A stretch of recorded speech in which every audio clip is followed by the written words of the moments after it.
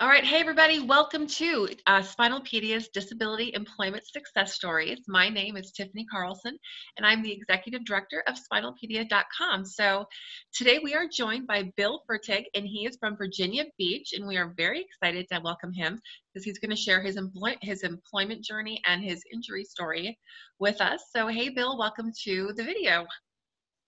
Hey, Tiffany, thanks for the invite. Happy to be speaking with you today. We're very, very excited to have you on too. I was reading a little bit about you on your Facebook page, and I just really was excited to see that you do work for United Spinal, and I love what they do. And so it'll be fun to talk to you about what you do for them. But before we talk to you about your job, I'd love to kind of begin with how you were injured and how old you are. Just, a little background if you don't mind sharing. So if you Sure. How did we get to this point from here? Yeah, I know. So I was originally in law enforcement, and I had an off-duty motorcycle accident in 1999, and that resulted in my T7 complete paraplegia. And so, those sets of answers to those questions, that went away, and we had to look at answering a different set of questions. So, the pathway eventually led me to working in the Spinal Cord Injury Resource Center. That's crazy. And, I think when you have an injury at 45 years old, right, around there. Right, that's correct. That's the middle of your life, and you're almost midlife. So I always wonder, how do you go from being, a police officer and living that world to suddenly, you're a paraplegic. We already know how that transition can be difficult, but then finding a new employment, direction can be hard. So how did you decide you wanted to do some nonprofit work? Well, so I actually did not decide that I wanted to do nonprofit work. Okay. Like a lot of things, that career path found me. And I think that the important thing is, when you find that you're on a new course, is you need to be able to put yourself out there, and you need to be open to, new possibilities, because the old set of questions I had answered, and now there were a totally different set of questions. So Yeah. I can't tell you how many different types of positions that I applied to in the 5-year period from when I was injured, went through rehab, got home, got adjusted, and then I did go back on Ticket to Work for a period of 5 years. Cool. Where I was working part-time in the 911 dispatch center. So that gave me the freedom to build some computer skills, which I had none at the time. This is 1999, and I was mid-career. Right. I was looking at, okay, I'm really not going to have to be a computer expert. I'm not going to have to do it. I'm not going to do it. Right. I have my career path. I'm going to retire and not really have to get there. So yeah, I saw it coming, and I chose not to get involved in it, and that didn't really hold up very long. So I was very happy. I didn't know at the time that Ticket to Work was a brand new program in early '99. Oh yeah. It entered in September of '99, but it worked tremendously well for me, because it got me back out into the workforce, building new skills, making connections, and having some time to react and to think. And so, it was all computer-aided dispatching. So I went straight into 3 monitors, 3 keyboards, 1 headset, paying attention with the other ear, everything going on in the room. So pretty fast-paced environment, and that and some supplemental classes helped me gain computer skills for a new position. That's pretty great. So how long after your rehab and going home did you start working again, when you first made your first paycheck? Because I think you got to work fast. Yep. So Social Security disability went through seamlessly. I know it can be a problem sometimes, but if you just cross the T's and dot the I's and get it submitted properly, my former benefits carried me over until SSDI kicked in. Yeah. And then I worked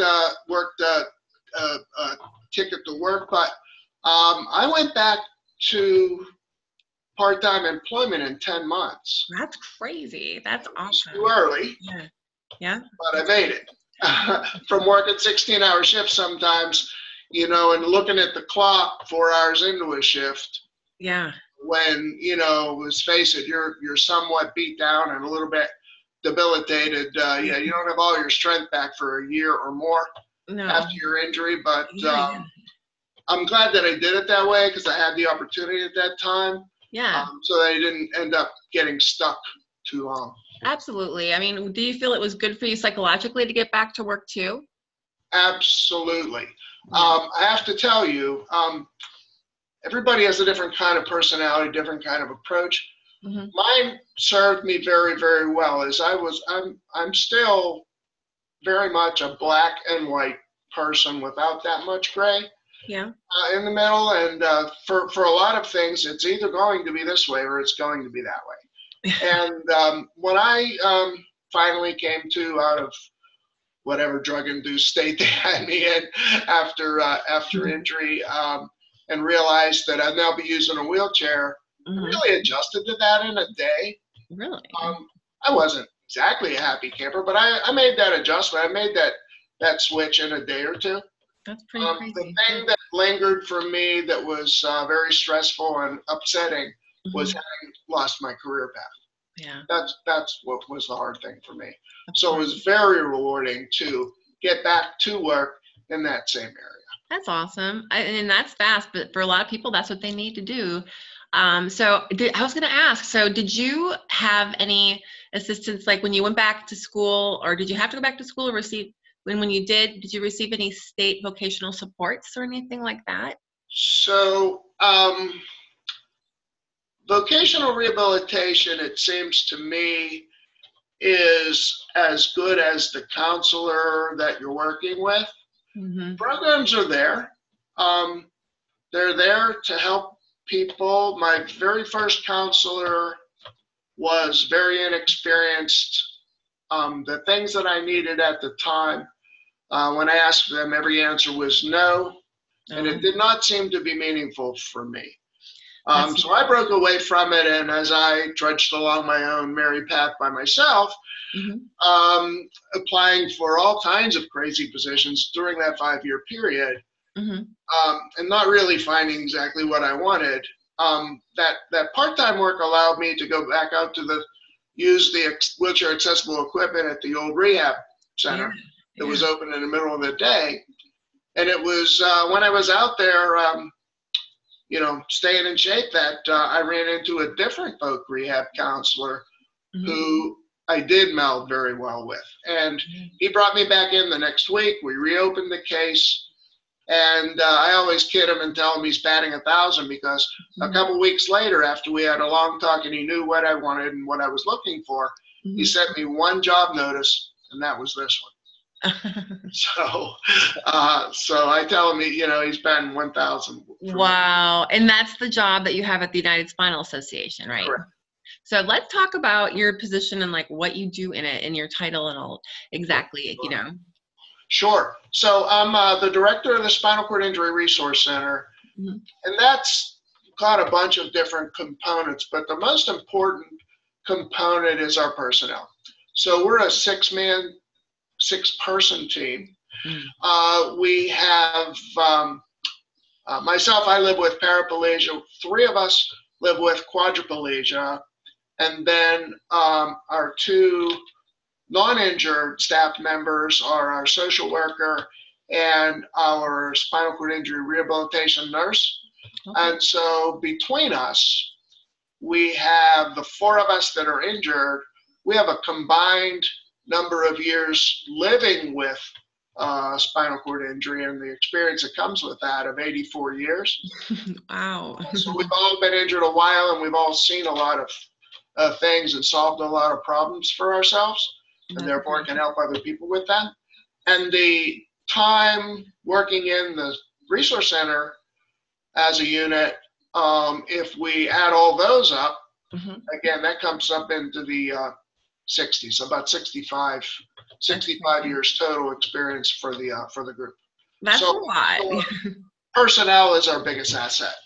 That's on. So you're helping people with, it's kind of a broad title. So what exactly do you do on like an average day? Very good question. So it is a broad way that I described it, but one way I answer that is that there's really no question that we don't get, and whether it be a scenario of a brand new injury we really want to talk to the families as early as possible. If they're in the trauma center setting or a step down unit and the current question is where to go to rehab, we want to be on the phone with you there to point you in the right direction so your loved one doesn't get slipped through the cracks and not go to a robust spinal cord injury specific rehabilitation center. And so that's critically important. Family members have needs, individuals have needs, even ones through the rehab process. You have durable medical equipment questions and needs, health concerns, employment concerns. How do you go about getting back to employment like we're talking about today? And pretty much everything from soup to nuts. That's awesome. And you do it all virtually as well from your place. We do. We have literally tens of thousands of pages of online information that's categorized into, I believe, 47 knowledge books by topic area. Okay. And just one of those books is our state-by-state, state and local resource. So that's a very big book in and of itself. So we have a lot of materials that we can send and we can leverage to get people pointed in the right direction. What a great job. So is your position a full-time one? And you have to that's fantastic. So it's full-time plus because a lot of us are pretty dedicated to it. So, you don't really just turn everything off at 5 when you have a couple of people still in need of something. That's really, really nice. So you're helping people whenever you're awake, basically at all hours from your home. Pretty much. And, a lot of people figure, well, it's great working from home, which, by the way, it is. I'm not going to say it's not. But you do get a little claustrophobic, so you got to plan some side trips. Absolutely. Yeah. We meet some people. Yep. Get yourself out there. But also, I have more of a tendency to work 9, maybe 9.5, 10 hours sometimes because you're right there and I could just do that one more thing. That's a lot of hours, but you love what you do, it sounds like. So I do too, and it makes it a lot better when you're not. We're very proud of our case closure surveying. Oh, okay. For the last 3 years, whenever in our case management system that we use, when you join membership and ask a question or just find us on the website or call us and we create a case, cool. Upon case closure, you would then get an opportunity to complete a survey. Oh. 3 basic questions of how timely was the response, how helpful, and would you refer the service to others, as well as there's a free text section for you to give us that great testimonial. So overall time that we've been running the case closure surveying, the median scores are 10 across all 3 questions. Well, that's great for people to know who are listening that the United Spinal offers that. I knew you did that work, but I didn't realize you had so many people dedicated to that. That's really awesome. So do you receive any reasonable accommodations at work, and how do they help you perform in your position? Funny you should ask that. So through the whole injury scenario, I had 30 fractures and a head injury. So I had to do a couple of things a little bit differently. I use an ergonomically shaped keyboard. I actually already had it, so I didn't have to have work provided for me. But it's one where the 2 halves are sort of bent in the middle, and your fingers can come in at an angle, and it's raised also. And that's just super fast for me to type on versus the straight kind of a keyboard like you might find on a laptop. The other thing that I'm going to be doing here is I'm setting up a multiple workstation. I don't know if you can see briefly in the side there. There's a standing frame, which admittedly I have not been using enough. So we're actually right now setting up duplicate workstation scenario where I'll have 2 screens, 2 keyboards, and I'll work half of my day in my standard. Oh, that's a super smart idea, Bill. I need to do that. That'll be a good thing. Fabulous. So, okay. And so did you have to, so I kind of already know the answer to this question, but I'm going to ask it you anyways. Did you have to record, you already had the keyboard, so it sounds like you don't have any other accommodations you had to ask for, but for people maybe that need to ask an employer for accommodations, do you have any advice on how to do that? Sure, absolutely. I made a couple modifications to the desk area. I had just below the work surface, there was a typical, pencil drawer, kind of a rollout drawer, and that was in the way, so I had to remove that. Okay. But those are examples of very simple barrier removal that you could ask your employer to help set up for you at work if you're in a physical office space. Yep. Or if you're working from home and you need some funding to do those minor modifications. And the kind of agency that will help support you in working with your employer to make those modifications that allow you to be successful in employment is JAN, Job Accommodation Network. So we will routinely connect people with JAN just for the support to know that, yes, they're on the right track. Yes, these are the laws and what an employer is responsible for. And JAN is very good at massaging those employer relationships to help get that accommodation in place for you. Do you know their website off the top of your head so so anyone can visit them? We will examine that during the rest of the interview. Let's do that. Well, let's do that. We'll share it later, but that's really good information. Thank you for sharing that. So great. So I guess I have a couple more questions, and then we should be almost done. So, what do you like most about your job and being employed? Well, it's very gratifying to find that when someone calls our resource center, and unfortunately this has happened way too many times, that they're getting thoroughly thwarted by the system, and not able to get the right type of therapy, or not able to get the right type of equipment approved for them, that we can help make that solution. I'll give you an example. Okay. We had a father a few years ago call and point out that his son in his early 20s was being denied access to spinal cord injury specific rehabilitation, and he indicated that the insurance company, in quotes, indicated to him, he'll never get any better, we're not paying for rehab. Ooh. Right. And this was a very solid advocate type of a father. He just needed to know that he was on the right path. Yeah. And after talking to our information specialists, we empowered him to go in and put his foot down with the hospital that was trying to discharge his young son to a nursing home, put his foot down with the insurance company, and we were also able to provide to the father some clear examples of highly successful people having gone through rehab at the same type of injury level, and that helped him quickly win that argument with his insurer and got his son into rehab. Wow. And that young man, this is 5 years later, that young man is on his feet.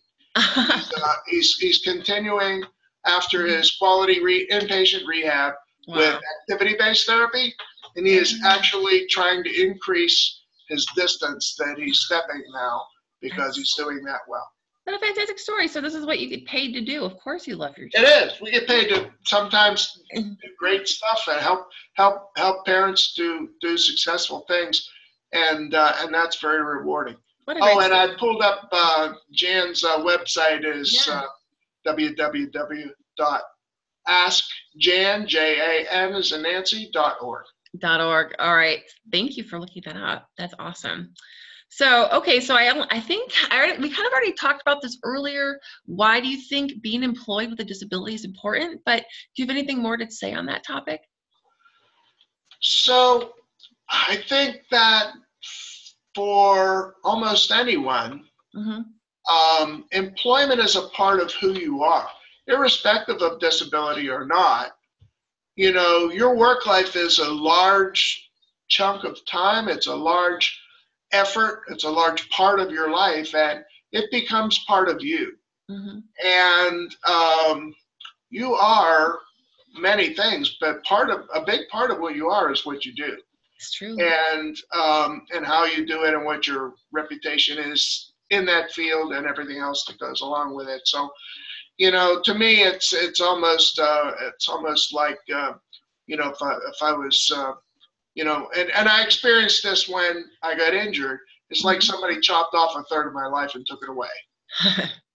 And I was fortunately able to find a way back to replace that third of life. And because, you know, I think a lot of people are lost without it. It's so true. I think a lot of people need to find a job they love, though, after their injury, because sometimes you just can't do it. It's important. You can't just do a job that sucks your soul out of you, though. That can be hard. Yeah.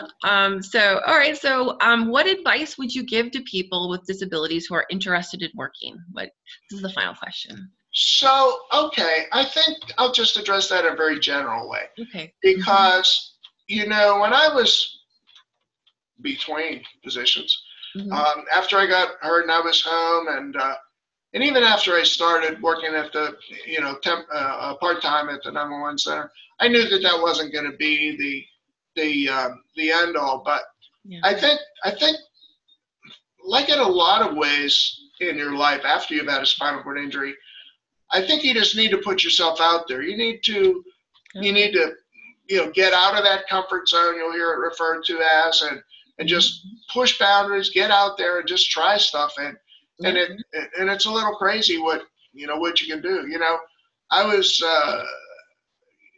working part-time, but before working for the Spinal Cord Injury Association, and the challenge that brings on to, you know, go ahead and be independent in your care and everything, like a pair of, you got to figure should. Yeah. You know, maybe you don't make that leap until you're forced to. And then, you know, when for work, you have to make a 3-4 day trip.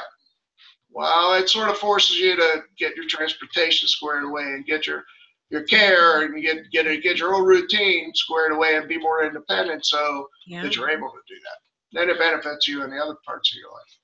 Wow. Well, that was some really good advice. Sounds like, and I was going to ask you a little bit about Sandrider, but are you still doing the beach chair stuff, or is that a side gig? Sort of. So, So I'm from Pittsburgh originally, and moved to the beach. Okay. And I'm sure going to want to be on the beach, and none of the existing equipment really did a very good job. Okay. I had rented them in the past, you know, and they're just unbelievably difficult to use and hard to transport, and frankly ugly, and you really want to be seen in that thing.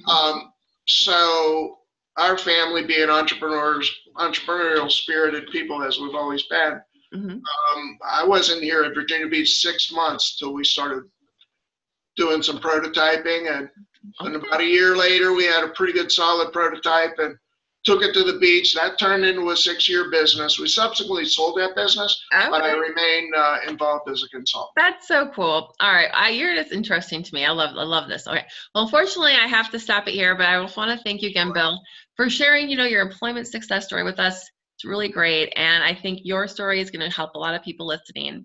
So thanks again, and hopefully we'll talk to you again at some point in the future. Thanks so much for the invitation, Tiffany. Absolutely. Thank you. Bye. Bye-bye.